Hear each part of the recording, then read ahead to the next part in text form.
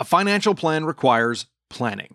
It's savings, RRSPs, investments, and planning for the unexpected. TD Term Life Insurance can help protect your family's financial future if you were to unexpectedly pass away. You can apply for TD Term Life Insurance online or over the phone by speaking to a licensed advisor. If you're under the age of 55, you could be approved for up to $500,000 of coverage without a medical exam. Conditions apply. TD Term Life Insurance is underwritten by TD Life Insurance Company. Visit tdinsurance.com/termlife to learn more. The Trudeau government has followed through on more of its gun control plans with legislation that will allow cities to effectively ban handguns. The bill also introduces a voluntary buyback program for an array of firearms that were banned last May. But do these measures actually achieve the stated goal of making Canadians safer? I'm Dave Breckenridge, and this is 10-3. National Post columnist Matt Gurney joins me to discuss issues with delegating bans to cities, why the legislation is targeting the wrong people, and why Liberal actions don't match their overheated rhetoric. Don't forget you can find this podcast on Apple Podcasts, Google, Spotify, wherever you get your favorite shows. We'd love it if you could leave us a rating, a review, and tell your friends about us. So, Matt, for those who can't remember, what did the Liberal government announce regarding guns last May? Yeah, I mean, this was all in the context of and the aftermath of, obviously, that horrific attack in Nova Scotia. Mm-hmm. And the broader context, obviously, was also that there had been a growing emphasis on gun crime because of some incidents we'd seen here at home, but also around the world. There'd been the Danforth attack in Toronto. There'd been mosque shootings in Quebec and in New Zealand. There'd been the usual series of tragedies in the United States, and there was kind of a growing expectation that the Liberals would do something. So what they announced last May was that they were immediately banning what they called 1,500 assault rifles. And I mean, this already starts to melt my brain because, I mean, basically everything they're saying is untrue. But that's what they said they were doing. They said they were going to immediately ban these 1,500 kinds of assault rifles, and then they also had said that they would work with the municipalities to increase controls on handguns. So the so-called ban had immediate effect on sales. Canadian gun stores had these firearms in inventory. They could no longer sell them. Canadians who already owned them were suddenly unable to use them for legal activities that right up until that moment had been permitted. Going to a gun range, going hunting, things like that. Mm-hmm. They also lost the ability to sell them to each other. A licensed Canadian can sell a gun back to a gun store, or they could sell to another licensed individual. So all of that was frozen in May, kind of pending the details that were going to get fleshed out later. And again, I strongly disagree with what the government claimed they were doing in May, but that at least gets the listeners caught up with what they said they were doing. Fast forward to this week and we get the legislation related to that announcement last May. Is it as advertised? Are we seeing swaths of guns being taken out of the hands of Canadians or legal gun owners being penalized for wanting to own a particular kind of gun? The short answer is no, it's not as advertised. The somewhat longer answer, which I shall now inflict on you, is that it's complicated. First of all, we are not getting actual details about the buyback legislation for some undefined period to come. The Prime Minister and the Public Safety Minister, Bill Blair, had said in the coming months. I don't know how much longer this government has. With all this speculation about a possible spring or fall election, we might run out the clock on this thing and never see the legislation. But in any case, they say that's still coming.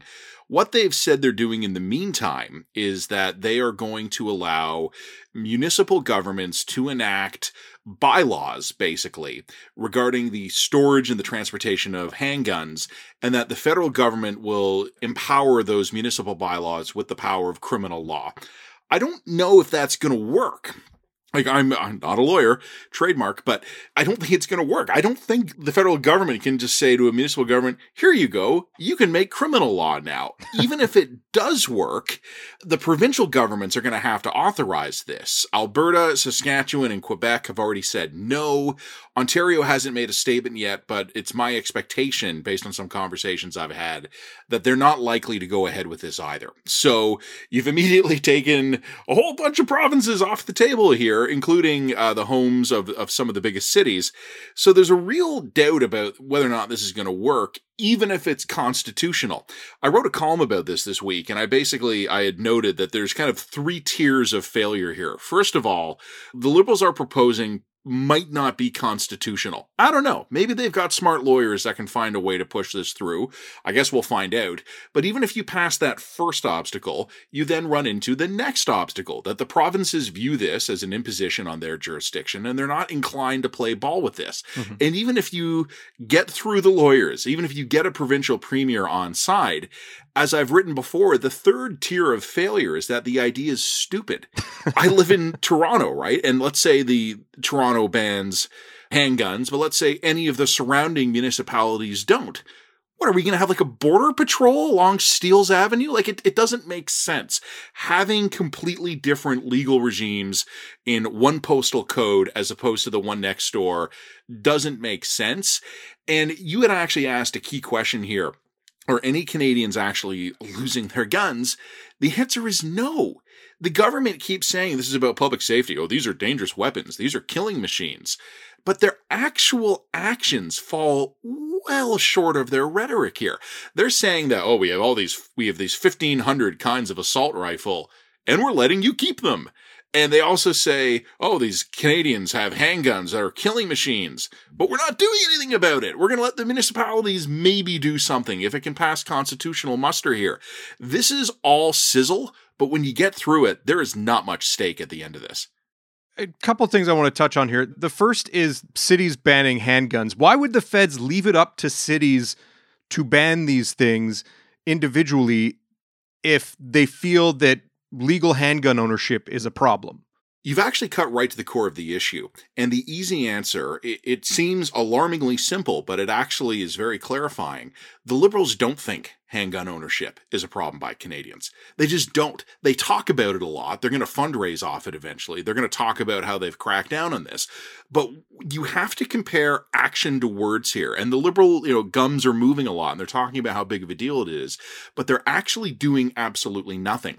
They have studied a national handgun ban for years. They've been studying it since their first mandate. Public Safety Minister Bill Blair has been asked about this and has said they don't think it's the right idea. Delegating the authority to the municipalities is a way for the Liberals to punt. And you have to understand, as I wrote in my column, this is in the federal jurisdiction. They can do this. This is within their power. They can do it kind of the nice way, which is to say we're going to have like a long amnesty period. We're going to grandfather existing owners. We're going to have a generous buyback. They can play hardball. They can basically say we're using the handgun registry. We're sending a notice to every Canadian in the country that they have 30 days to surrender their gun to the local police or their criminals. It doesn't matter. They can do either of those extremes. They can do anything in the middle. But this is in their power. They've looked at it. They've decided it's not an issue. They are delegating it through some weird, half-baked, probably unconstitutional and needlessly complex formula to other levels of government to take on the controversy. Their actions have to speak louder than their words here. They've studied this issue for years, and they've decided to do basically nothing. So you asked if they think handguns are a problem, why aren't they acting on them? What you got to do, Dave, is you got to look at the facts on the ground. The evidence points overwhelmingly to, as much as they might like to pretend otherwise, they don't think handgun ownership is a problem. Now, on the issue of the idea of these military-style assault rifles, I know the one that everyone holds up as a problem, as a killing machine, is the AR-15. You were saying earlier that the rules as they were announced in May basically said you can't use them to hunt anymore. All of that was enacted right away. But will the law take any of those killing machines out of anyone's hands, or does it make it harder to obtain these guns? Or is it just a case of no one can buy them anymore, but the people who own them, they can still have them and they can still use them or keep them? On the understanding, as I said earlier, that we're still waiting for the actual legislation, all we can base this answer off is kind of what they said in their original cabinet order in council plus the public comments that have been made by the Prime Minister and Bill Blair. Our understanding is that they will not import any more. Canadian gun stores or individual owners will not be allowed to import any of these weapons into the country. They will not be allowed to purchase new ones. There will not be sales among existing individuals who own them, but that's it. There will be increased restrictions around transportation and usage, probably no longer taking them to the firing range, stuff like that. But if you've got one, you can keep it. And as I said in my column, this really puts the lie to the public safety argument here, right? The public safety argument against AR-15s is not that someone might transport it improperly. Mm-hmm. It's not that they might be a jerk at the shooting range. The public safety argument against AR-15s is that someone's going to go out to a public place, a movie theater, a park, a school, and they're going to kill a bunch of people. I don't mean to be that crass about that, but we have to boil this down to first principles here. The public safety argument against the ownership of certain classes of weapons is that they will be used by a deranged individual to kill someone.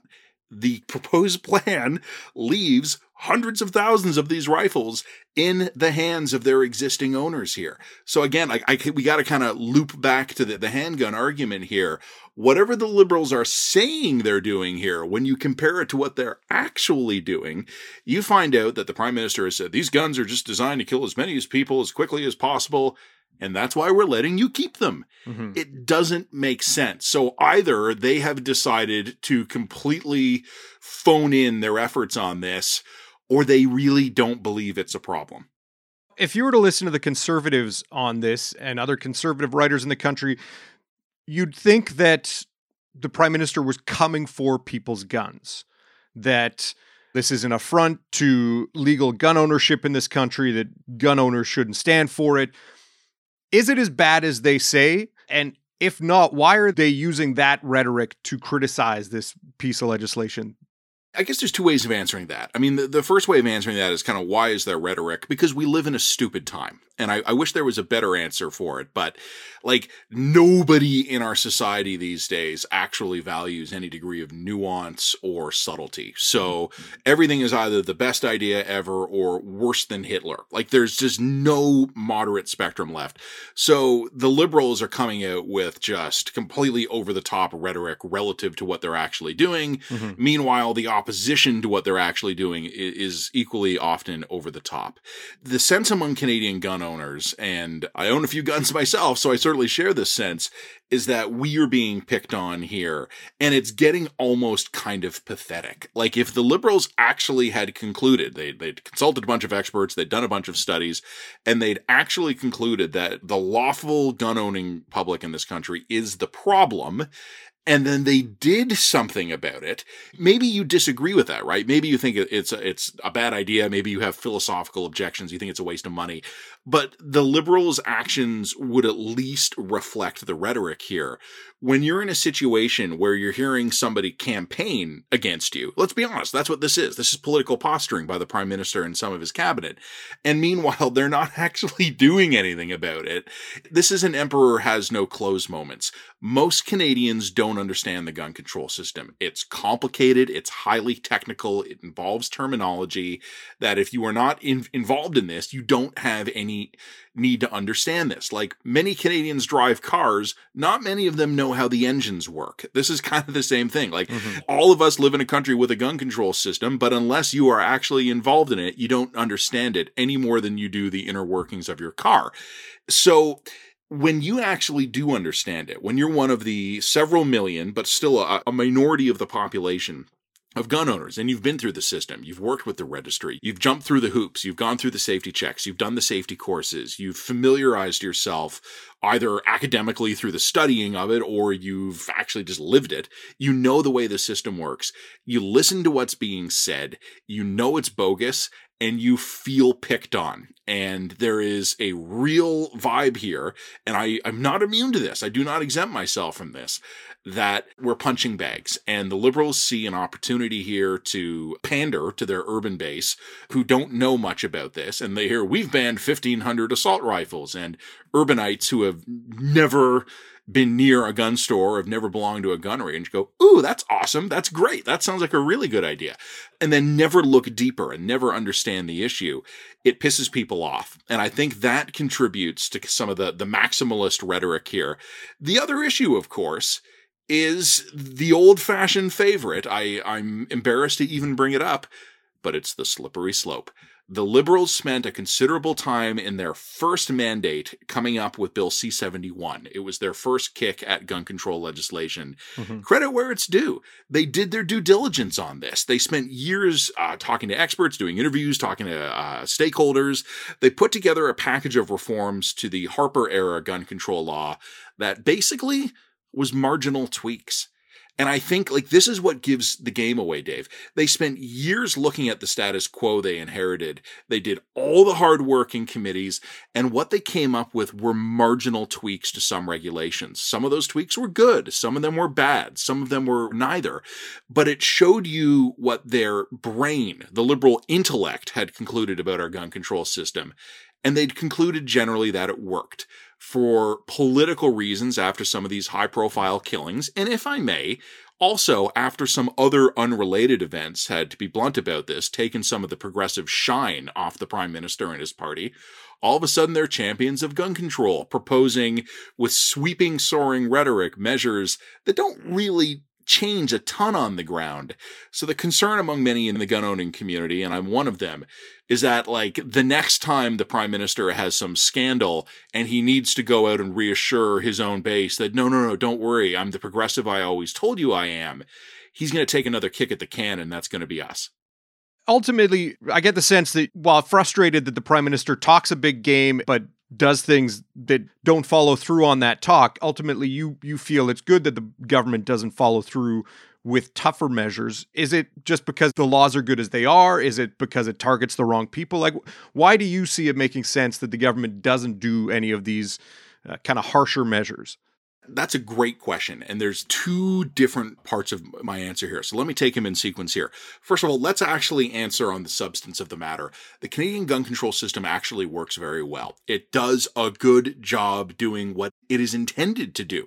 The Canadian gun control system is intended to license owners to regulate and register the import and sale of certain classes of weapons and to promote gun safety in the country. And it does a really great job at that. It gets blamed for things like organized crime killings, gang shootings, the drug trade. That's a category error. The gun control system is a regulatory system. It's like being angry that the car registration system is not eliminating drunk driving.